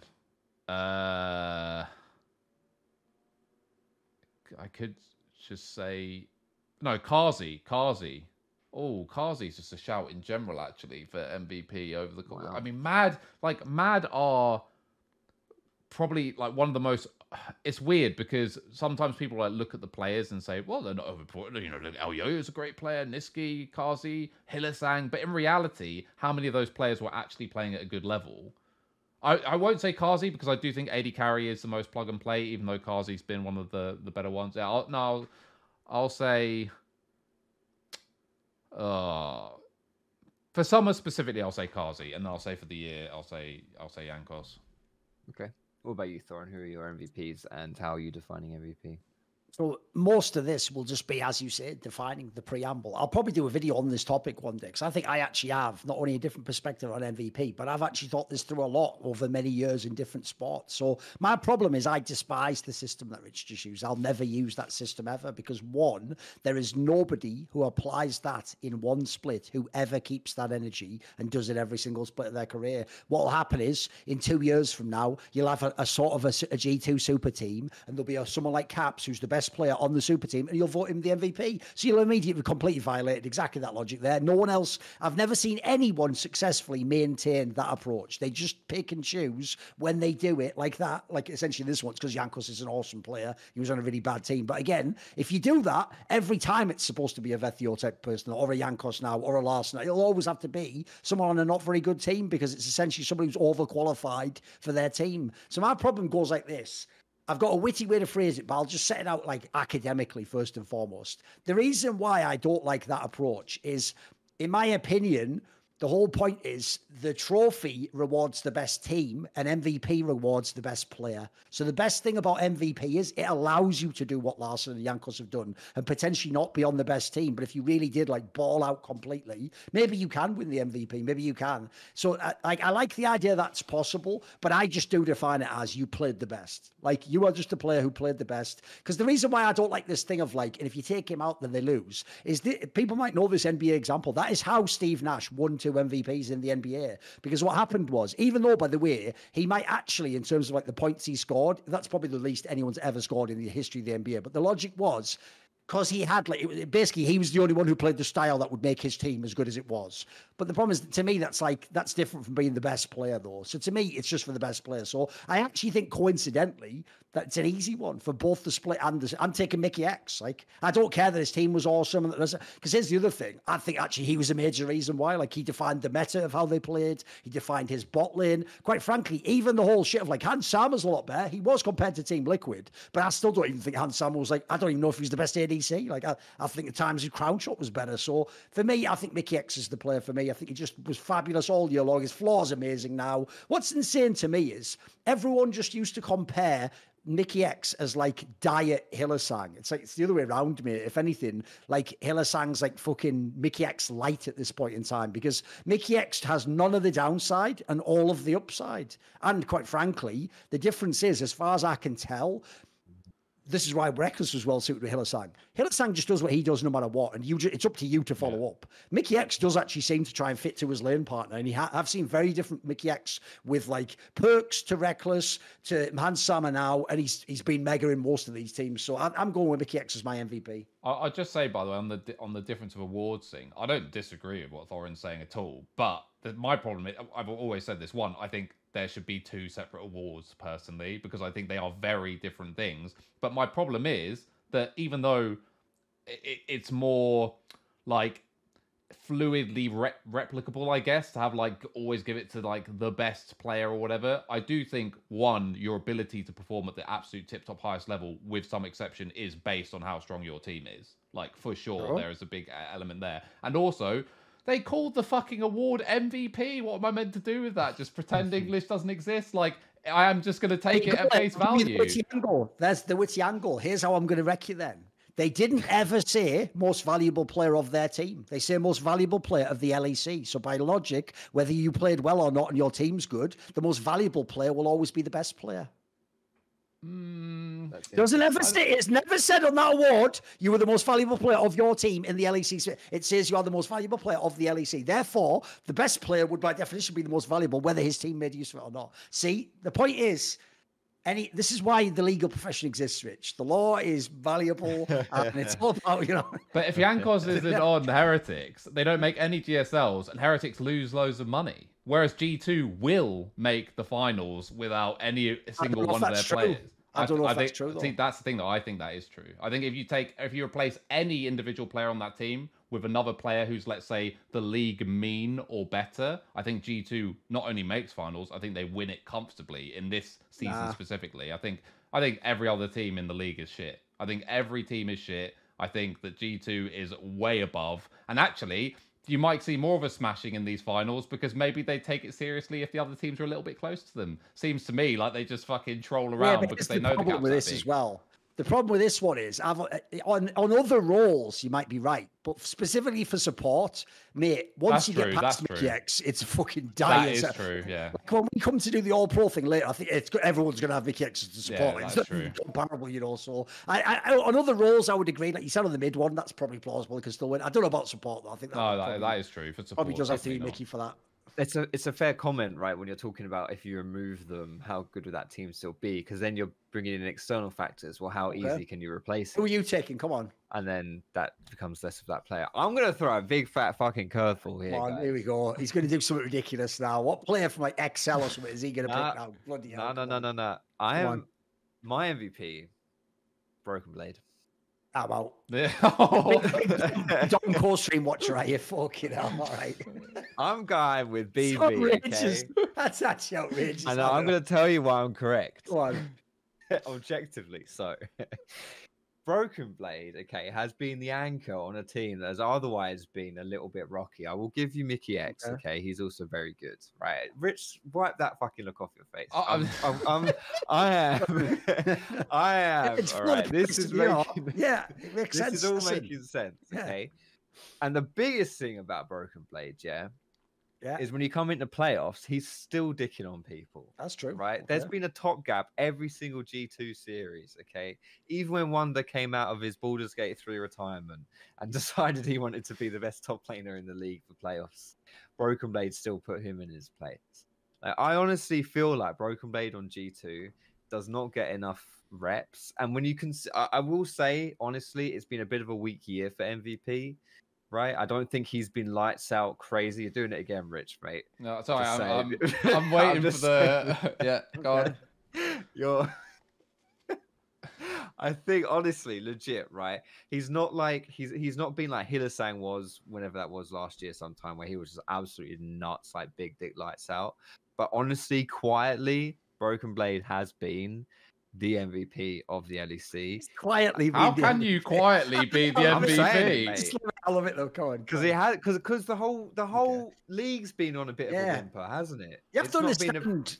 They did it quietly, Rich, because like it's like only Voxtrops can see the nuance. It's like that movie They Live. He's the only one with the glasses. He can see what Broken Blade's doing. The rest of us, we just see like a good player. That's, by the way, nice to see though. A holistic point in general that I would love to see change is, no jokes aside, I don't think anyone can pick a top laner because the camera's never on fucking top lane. I don't have a clue what's going on in those lanes half the time. Like, it'll just be some fight going on in bot lane and they'll be like, what? And blah blah killed so and so in the top lane, woo-hoo-hoo. And they'll make like a joke about it, like how crazy was this scenario because someone else, I didn't even see it. That is literally, I've said this before. That is like the best one, by the way, is when they switch to top lane and it's like the guy's like getting like dived just at the edge of his tower, so you don't even know how it started. Did he harass the guy? Did he? So you don't know who did the right thing, and then all you hear is one of the casters score. He's dead. Yeah, and then that's you just see him die. You're like, well, how do I even? And then every fan, right, doesn't go. Well, we didn't see it. They just go.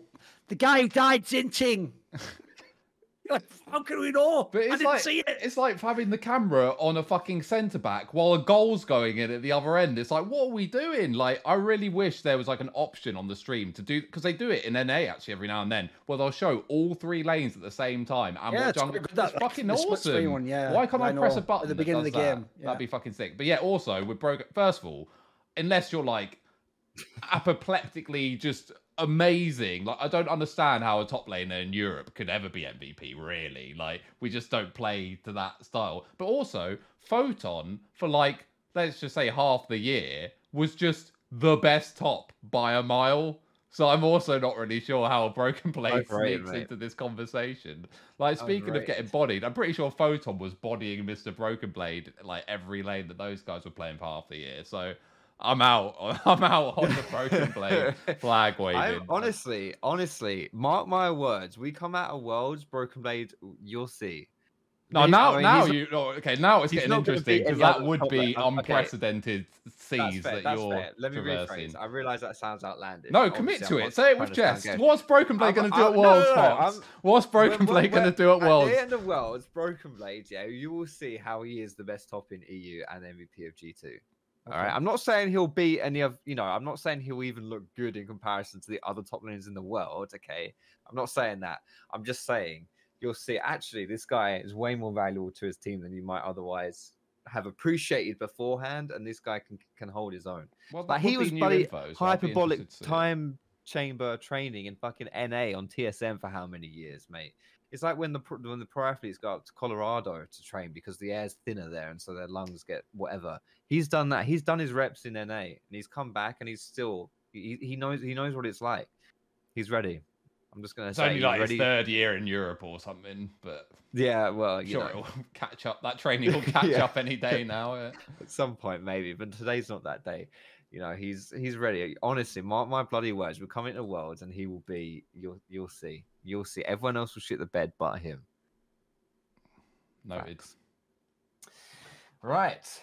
We have one more to do here, actually, before we end things for our fabulous award show here for LEC 2023, the All-Pro team. So the best players from each role. Who's your super team, essentially? Although, obviously that's got an asterisk because player synergies and whatnot.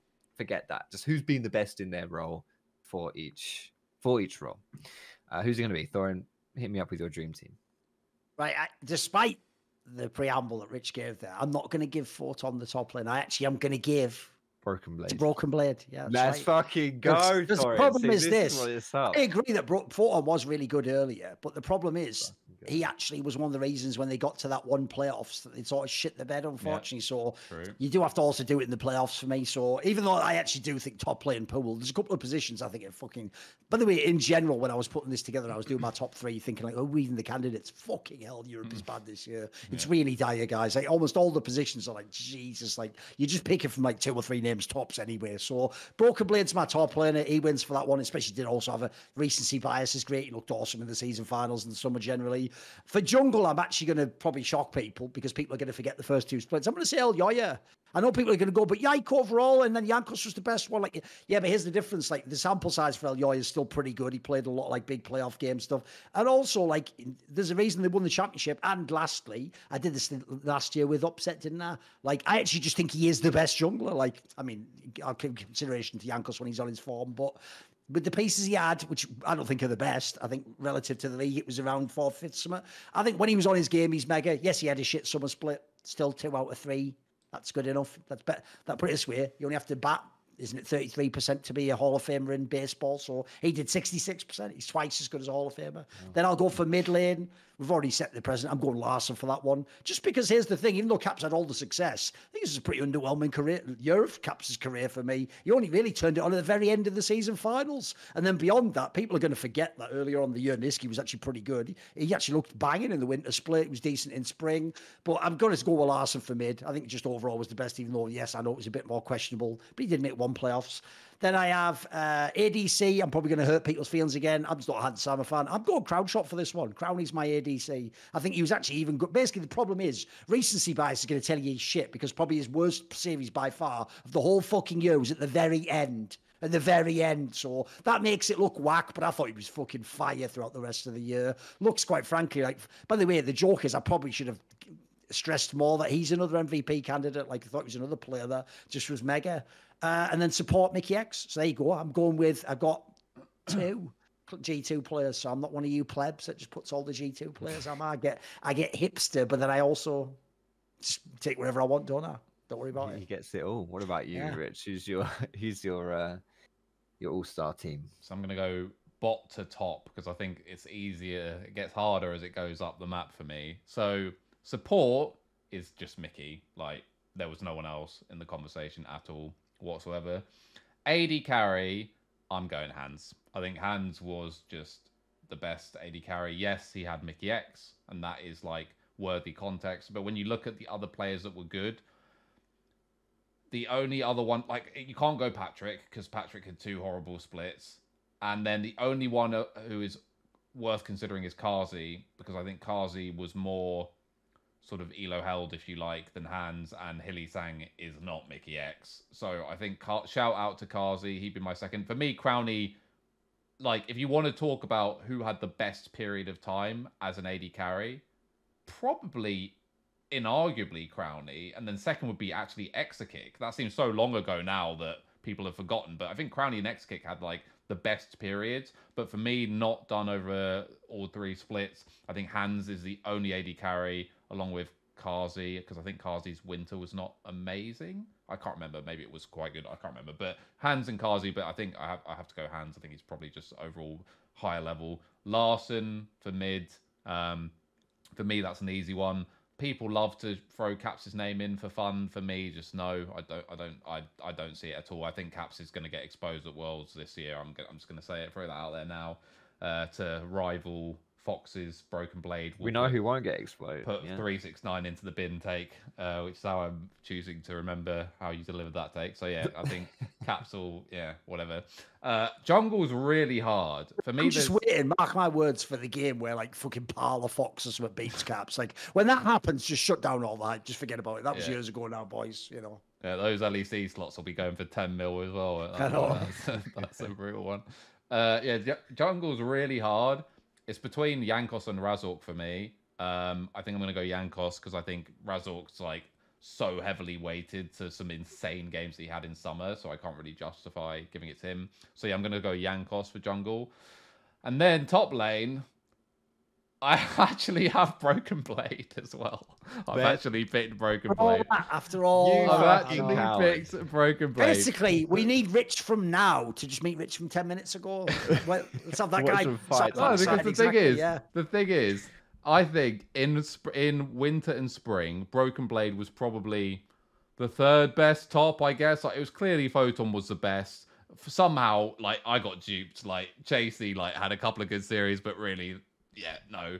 And Otto was actually pretty good in. If Fox up, if fucking Photon was a cryptocurrency, Rich is definitely hodling, isn't he? I know fucking, he just won't let go, will he? He's never gonna let go. He's waiting for it to come back and resurge and do a fucking bull run, isn't he, at this point in time? Any day now. He's The not giving up, is he? winter can only last so He's long. the Photon coin.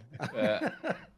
But yeah, Photon was good. The reality is, Photon was good for like if you amass all his games, like a split and a half worth of games, let's say. Yeah. Whereas Broken Blade was like a tier and a half below, but good like all the way through, and then in summer went up a half a tick. So like he has just had the overall best year, Broken Blade. I just don't subscribe to the fact he's had the best year, but he's not the best top laner. Let's put it that way. Like there are multiple players I would rather have in top lane than him. I just think he's had overall the best year. I mean, yeah, like when they're on song, Odo is a better top laner in my opinion. Photon is certainly a better top laner, and there are players arguably who aren't even in the league currently who you might want to throw in there. If you're asking me to build a new team, I wouldn't necessarily start with Broken Blade, but that wasn't the question. It was. I would rather if you said if I'm like given a blank check and some fucking and a LEC slot tomorrow, and I'm picking a top laner, I would have Cabochard higher up my list than Broken Blade to start. I'd like to see that guy at Worlds. I think that'd be interesting. Like, rather see that than Broken Blade take 17, despite his hyperbolic whatever nonsense training in the Denver, Colorado TSM. This is where it's all going to pay off for. Yeah, he's like, well, yeah, I'm holding. That's the cold opening. The Fox's fucking Broken Blade take. I'll do a little bit of snap editing as well. Yeah, make that the cold opening of the possible. bloody post Worlds episode we do when he's come out as Mega. Yeah. Make you guys crying. That can be the cold open. No one's rooting against Broken Blade, mate. This isn't some EG level evil or something we're dealing with. Just a guy who's not particularly performed that well internationally, has he? But I'm waiting to see. I mean, you've promised that he's going to dumpster all LCK and LPL top laners, Fox. So let's just see what happens. That's how I'm choosing to remember it. Let's just see what happens. Slight spark note. So yeah, I've gone Broken Blade. So yeah, Broken Blade, Yankos, Larson, Hans, Mickey X, and then I'm going to throw in a coach as well, aren't I? No, I'm not actually. No, I am Dylan. And by the way, again, what's fucking wild, and hopefully, because obviously LEC have come out and said we're going to change, like especially the schedule, we're going to tighten that up or whatever. We don't know what they're going to do yet, but they're going to make some changes. Like they also need to change this stupid system of staggering out awards while the most important playoffs are going on. That is egregious, absolutely egregious. Like the coaching staff thing and that voting and how badly that looked like it was going to age, like, is fucking wild. So, yeah, I think G2 probably do end up getting coaching staff the split for me, I guess, kind of by default. But actually, maybe not. Maybe BDS. No, I'd give it BDS, I think, coaching staff. So that team coached by BDS. It's interesting, isn't it? Like, Dylan Falco objectively has done a great job, as have G2. They won 2 of the splits. They made playoffs in the other one, and that was a 5-gamer that they got knocked out in. But because they were kind of expected to succeed, he's not going to get much credit for it, right? But he very easily could have shat the bed and been crap at XL Esports, But it's a fickle business being a coach, I suppose, getting your credit. That's the thing, though. He could actually be. I mean, I know Dylan's like done enough in enough different places that it's not really in question. But let's pretend Dylan was a rookie coach. Based on what we have seen, this split, you could make some case that he's not a very good coach, just on the basis that they went 5 games with XL. Like, if you believe that every player in this roster is so far beyond like the next best team, that could in theory be a bad performance, right? Which is why the coaching awards stuff in general is stupid. The only reason people can vote for Dylan and feel pretty comfortable in that is because he's done it at Schalke, he did it at Fnatic. Like, he has enough sample size and resume that we can say he's probably doing a good job. But it is kind of whack. Like, even with the BDS stuff, like, I think Thorin made some pretty good points about what's probably going on there. But imagine we wake up tomorrow, see an interview with all the 4 other BDS players saying Adam's actually a macro savant and he is the in-game leader and does all the drafting. Like, it could happen. I mean, that specifically couldn't, because that guy seems like doesn't have too much going on upstairs every time someone puts a mic in front of his mouth. But, you know, maybe Labrov, my boy, maybe he's just, you know, micromanaging everyone around the map. Who knows? We just don't know. So, yeah, I don't know. I hate coaching staff awards in general, which is why we don't have one specifically on this show. There you go. I'll round things off then today with my choice for the All-Pro team. I think everyone's in agreement. Mickey X in support has to be. ADC, I think, is a little bit trickier, but I will go with Hans Sommer as well. But this one, I think there are a few options. Bit of a difficult one to call. Mid lane, for me, this is the hardest one to judge because I kind of just want to give it to no one. I don't really think there's no one has been consistently impressive to me, and the people that otherwise you might give it to have an asterisk. For example, Larson didn't achieve anything this year, but is that really his fault? The asterisk being his team sub, blah blah blah, whatever. Caps as well was so hit and miss, but then like, who else do you even look at? Honestly, who else is worth? That's probably Niski. Like, who the fuck else is the exact name? Yeah, literally. I will list off the other mid laners, and you're gonna turn your nose up at all of them. Nuke, Leader, Caps, Perks, Certus, fucking Humanoid, Larson, Niski, Mateo or Ruby, and Abadage. Like, what? How you make it? Bad year for EU mids. I think I'll just whatever. We'll stick Anibot in the mid lane. Jungle, I lean towards Yankos still. I do believe, like, again, hypothetical, but if he were still on G2, maybe on a different, you know, like a better team, I think G2 may have had a bit more competition this year. I do think overall he was probably the best performing. Yeah, I'm happy to say he's the best jungler. And top lane, of course, it's got to be Photon. I think he was Asian killer. Absolute legend in that top side. No, it's Broken Blade, obviously. A lot of G2 members, unfortunately, to disappoint you there, Thorin. But I don't know. It's kind of difficult. But I still think, honestly, top lane wasn't as bad as it has been in other years, I would say. I think considering mid lane, like EU was the mid region, right? Like EU mids was like a meme at a point. This has probably been the worst year in my memory of being an esports fan for mid laners in EU. Like, just flat out the worst. I think, honestly, other than support, I think you could make a case that mid is the weakest role in Europe right now. Like, I think it's generally accepted that our top tier junglers, at least their ceilings are pretty high. AD carry, I think, sort of speaks for itself. Top is like a weird one because we do so badly internationally against the Asian teams that maybe not. But I actually think top lane, in theory, actually took a big uptick in that the players that joined the league, other than Chasey, like, I feel were upgrades generally. I also think players like Irrelevant took like fairly big steps of like improvement in top lane. I also do think, even though Photon's peak is higher, I think Broken Blade in summer is the best version of Broken Blade we've probably ever seen. And I think, even though obviously they weren't in the best situation or whatever, I think players like Otto are still like good, just not in an amazing situation necessarily. Didn't have amazing series every time, sure, but I think top is like not in as bad a state as it was last year. I think mid is. I think this is the worst ever year for EU mids relative to the rest of the world, and I think that's kind of it. I don't think there's another year which is even close. I think this is by far the worst year for mids. Yeah, it's been very disappointing.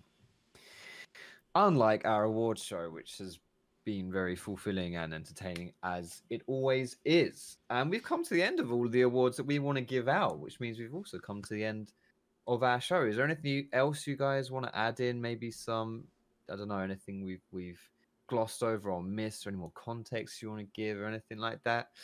No, we've given out all our awards. Excellent. Well, next step then, since the season has ended, is to look forward to Worlds.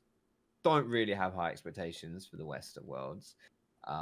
Aside from my boy Broken Blade, obviously, who's going to dumpster with a whatever it was I said. Can't remember now. That was ages ago. I look forward to watching that, guys. Thank you so much for being here, for giving another brilliant show. Thank you at home for watching, and we'll see you next time.